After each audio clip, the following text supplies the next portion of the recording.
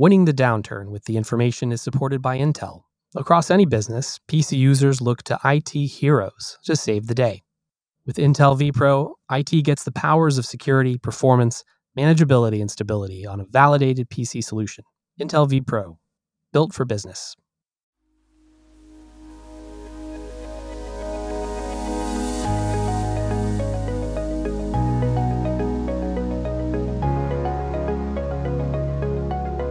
Welcome to Winning the Downturn, a limited series covering how tech startups and small businesses are adapting to the new economic reality. This year, we've seen companies react to interest rate hikes and slowing consumer demand by laying off staff and pulling back on other spending. This environment has also forced healthy conversations about how businesses should focus and what kind of software they should be using to win during this downturn. My name is Amir Efrati, executive editor at The Information, a subscription technology news publication. And in each episode, I'll be talking with leaders in all kinds of industries, from retail and mobility to healthcare and finance, about how they've navigated prior economic storms and what they're doing to survive the current one. How's this for a challenge? Become the CEO of a global brand whose founder was just ousted in a coup and whose workforce was in turmoil amid repeated scandals. Dara Khosrowshahi has lived it. The former longtime investment banker and CEO of Expedia joined Uber in 2017 at the height of its ugly period. Most of its senior team had been forced out or quit under duress after revelations about its questionable HR and business practices. On top of all that, Khosrowshahi had to overcome intense skepticism about the prospects of the business itself. And after lots of layoffs, acquisitions, and pandemic-era strategy shifts, the company has been generating real cash. So I was thrilled to talk to him about how he operates, the work-from-home debate that he's waded into publicly, and making the toughest decisions quickly, even if you don't want to. Here's Dara.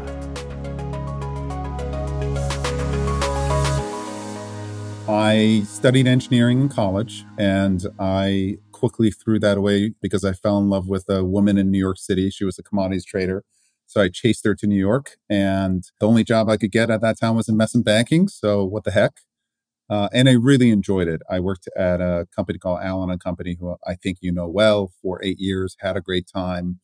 I met Barry Diller there. He was one of my top clients, and I swore to myself that that is a person that I want to work for if I ever get the chance to work for him.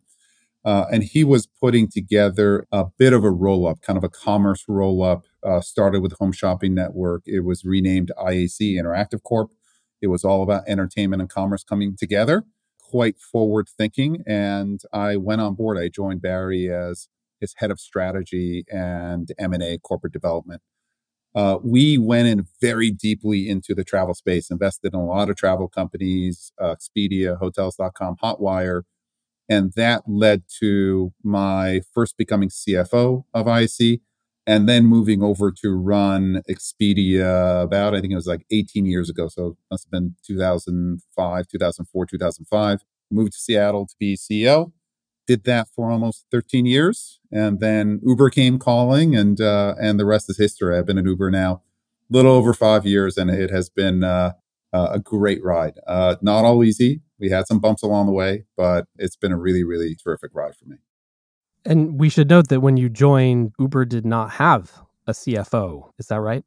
No, Uber was missing. There were quite a few key management positions to fill, but I got lucky enough to have Nelson Che join me on the CFO front, Tony West from PepsiCo as chief legal officer, and then Nikki Krishnamurthy also eventually joined. She came from Expedia as well. And then the team had some really terrific operating executives as well who have stayed with the company. They've been here, 9, 10 plus years. So I think the new team is really a combination of new and old. And we've been together for a while now. And I think the business is on a good footing in a pretty uncertain environment, as we all know. Can you tell us a little bit about what you had to do to get to a point where you are actually generating cash from this business, which some people, not me, but some people argued would never generate cash and still be able to grow? How did you do that? Well, it was definitely not a straight line, as you know, and the world has changed so much between when I joined Uber and now.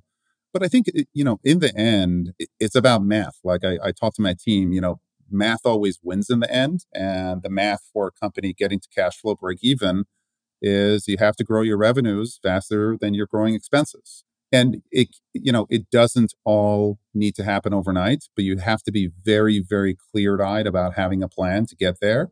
We had always planned for getting to break even and cash flow positive this year, and we're running ahead of our own internal plans. I think obviously rideshare has gone through its ups and downs, and we're fortunate enough to be in an up now as the world is opening up. Our position is stronger than it ever has been. Uber Eats has been a real pandemic winner. And so when I joined Eats, it was maybe 1/20th of the business or so. It was not a huge consideration in my mind in terms of joining. But our Uber Eats business is as big as our rides business. We've also invested in freight, which is another big leg of growth for us. But then we also got out of some businesses. We really had to determine what to focus on and what not to focus on. And for example, we got out of our autonomous car development, driver development business as well. So it's been a combination of really strong execution on growth, but also the discipline required to get to cash flow break even and beyond. And we're in a good place now, but the job's not done. That was my favorite unit, the autonomous unit. Can you talk about those kind of clarifying moments in March, in April of 2020, when the world changed very quickly? You were among the hardest hit businesses in the entire world, and you made some very painful and difficult decisions. But now that you've had a little bit of time to reflect, what did you do right? What did you do wrong in those moments? Yeah, I think I'm trying not to relive those moments. You just gave me I got a cold chill down my spine thinking about March. It was an almost unimaginably tough time in that we lost between 80 and 85% of our mobility business.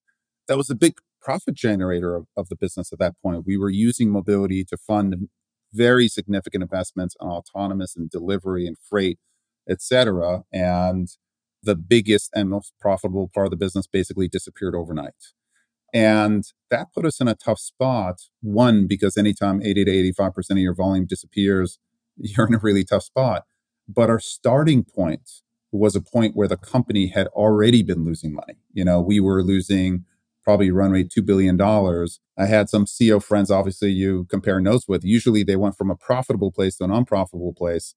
We went from an unprofitable place to a deeply unprofitable place. And I think for us, the first step is to think about your liquidity and how much time you have to get the company on a proper footing. We had always been pretty aggressive about raising capital, not only before my time at Uber, but also in the IPO.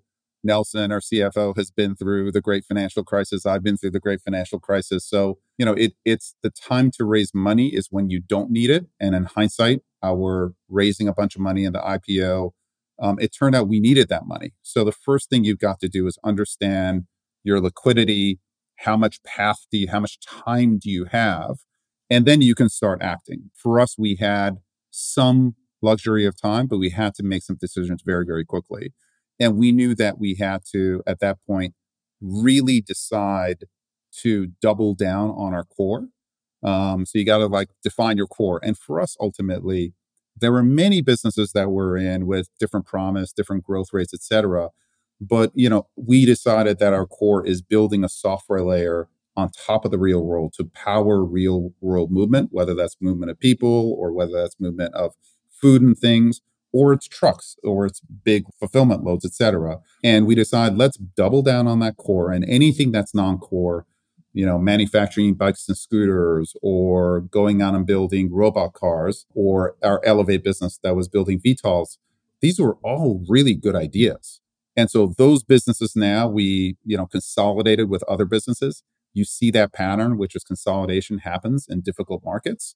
And we merged our bike and scooter business with Lime, the leader in that industry. We merged our autonomous business with Aurora, with Chris Urmson, who's the CEO and was one of the original team at Waymo as well. We merged our Elevate business to Joby Aviation, another leader. So it's not that these businesses are bad businesses, they're great businesses, but they didn't fit into the definition of our core. We then also right-sized the business as well. We had pretty significant layoffs, about 20 to 25% of our employees. We moved very quickly to do so. I think during normal times, it makes sense as a CEO and a leader to allow your team essentially to lead, and you're there to support them. You're there for some important decisions. But during the tough times, you actually have to be top down. As CEO, you've got to drive timing, you've got to drive process, you've got to drive decisions. Otherwise, they happen too slowly. They happen normal course, and we didn't have time for normal course. So we made these really difficult decisions. And fortunately, where we are now is as we came out of the pandemic, I think that the focus actually allowed the company to execute more effectively. We're gaining share in our core rideshare business. We are gaining share in the delivery business and the freight business just because we're doing less. We're super, super focused on our core. And then the cost discipline as well. We grew up in the land of plenty as it relates to Uber, but now there's a tougher minded cost discipline that has served us well coming out of the pandemic. But I believe in this environment is also going to serve us as well.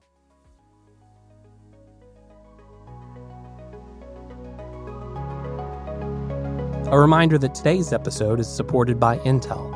Across any business, PC users look to IT heroes to save the day. With Intel vPro, IT gets the powers of security, performance, manageability, and stability on a validated PC solution. Intel vPro, built for business. No product or component can be absolutely secure. Your costs and results may vary. Did you have any moments of doubt during this whole process? I have moments. I still have moments of doubt. I think if you don't have moments of doubt, then you're not questioning yourself enough. Like, I love it when I'm called on, in employee all hands, et cetera. Like, if you're now doubting yourself, you're not self-examining. It doesn't mean that you should be uncertain. It doesn't mean that you should hesitate to make decisions. But, we're not like running treasury bonds here. Like, we get paid to make decisions in uncertain environments. And I think it's absolutely my job to have moments of doubt. But I do think you can't let those moments of doubt get in the way of making decisions quickly. And as human beings, I think, we are programmed to make unpleasant decisions slowly. And we're programmed to essentially, try to create as much optionality for ourselves before we make that hard decision. And I think it's a job of the leader to make decisions faster than you feel comfortable making decisions. Because especially if they're unpleasant decisions and you're waiting until you're comfortable, you've waited too long. So we move very quickly in the downturn. And even in this environment where our business, frankly, is doing quite well, we got to cash flow positive, et cetera.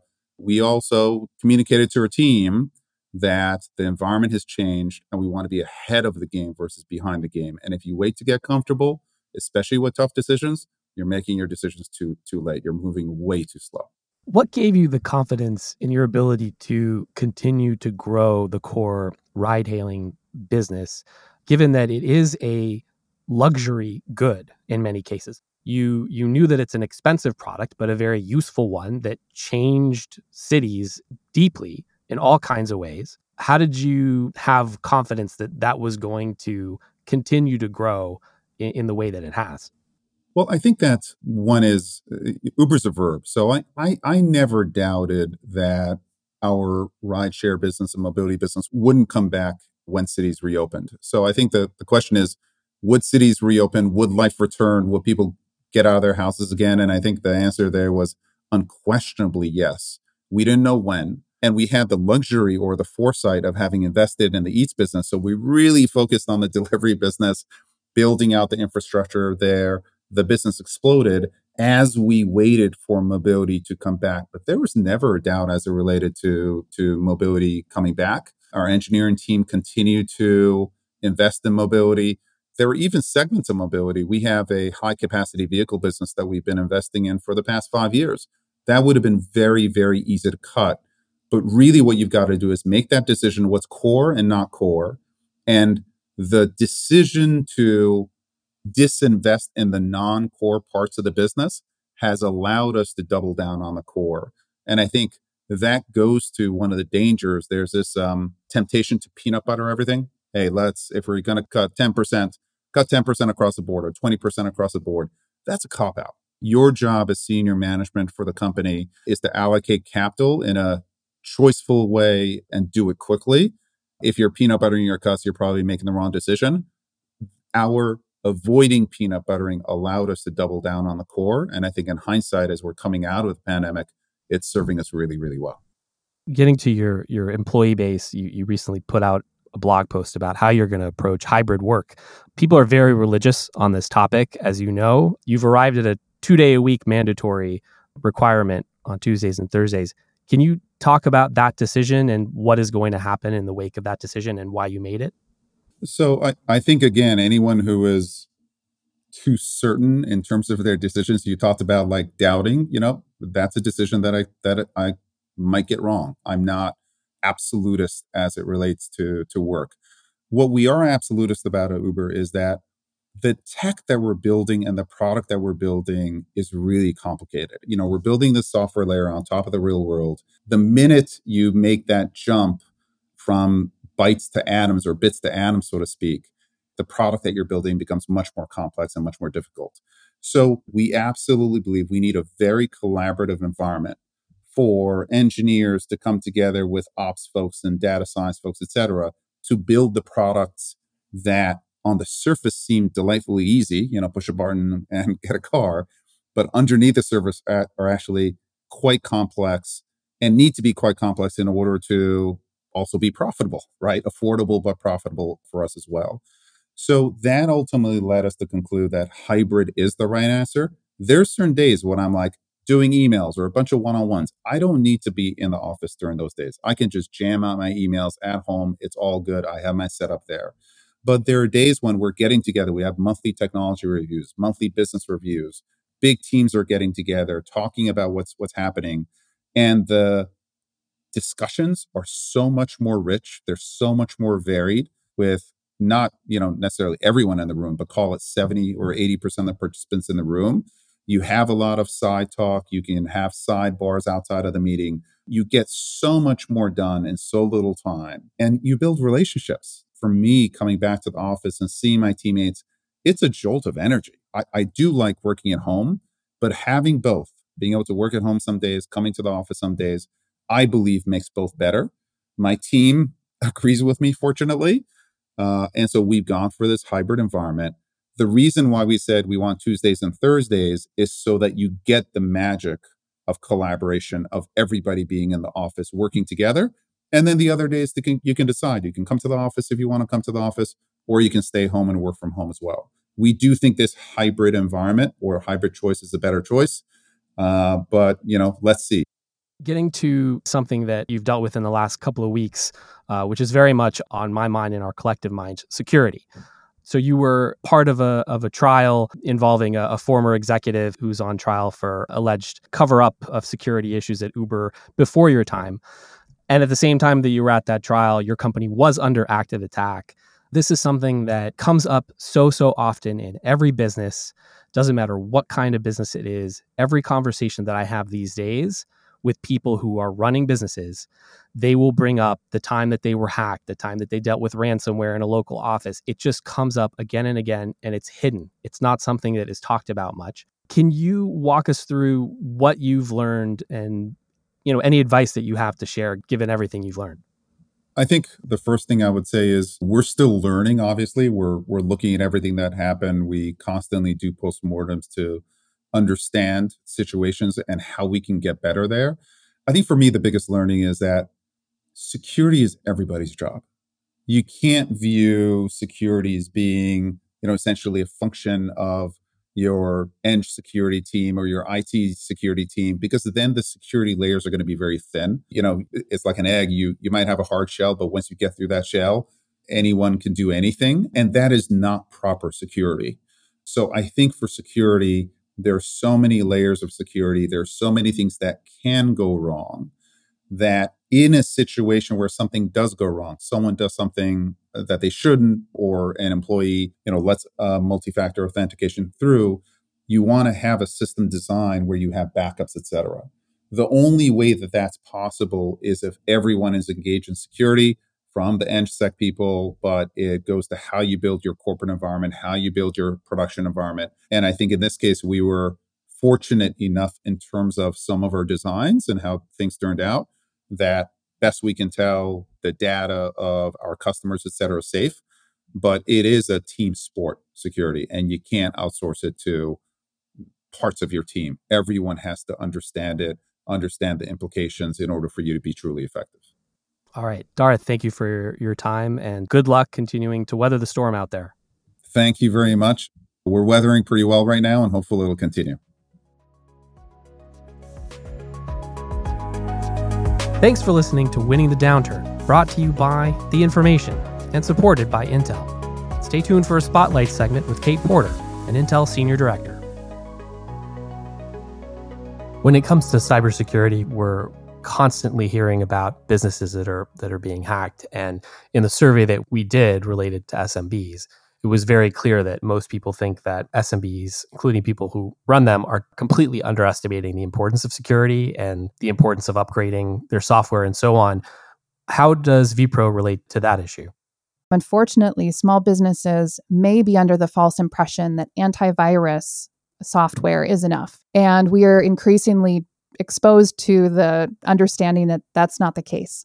So an end-to-end multi-layer type of protection is always a better step forward. And that can sound intimidating. I'll be the first to admit, right? Multi-layer end-to-end, oh my goodness, what does that mean? But for small businesses, there are very specific steps you can take to furthering that end-to-end coverage. When we say end-to-end, it really starts with hardware. That hardware base allows you to have the confidence that certain environments like the boot up experience, your memory, those things are covered with additional layers of protection that Intel has invested in. And then it moves up to the operating system and the software layers and how the operating system and the software allow themselves to interact with that hardware. Again, Intel as an open ecosystem vendor, we work with some of the leaders in these spaces to ensure that they can use our CPU counters to uniquely detect advanced types of threats like ransomware, threats like supply chain attacks. And so these software vendors, when you have them in their environment, when they're running on an Intel vPro PC, they can uniquely detect some of these fingerprints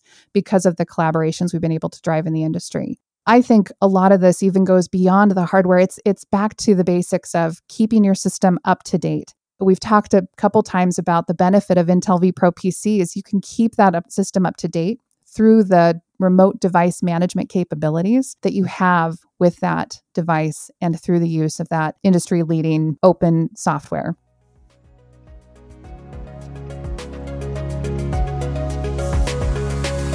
Winning the Downturn is produced by Studio Pod Media. Our producer is Sterling Shore. Our show coordinator is Nicole Genova, and our executive producer is TJ Bonaventura. Special thanks to John Brierly and Julie Kerner from The Information. My name is Amir Efrati. See you next time.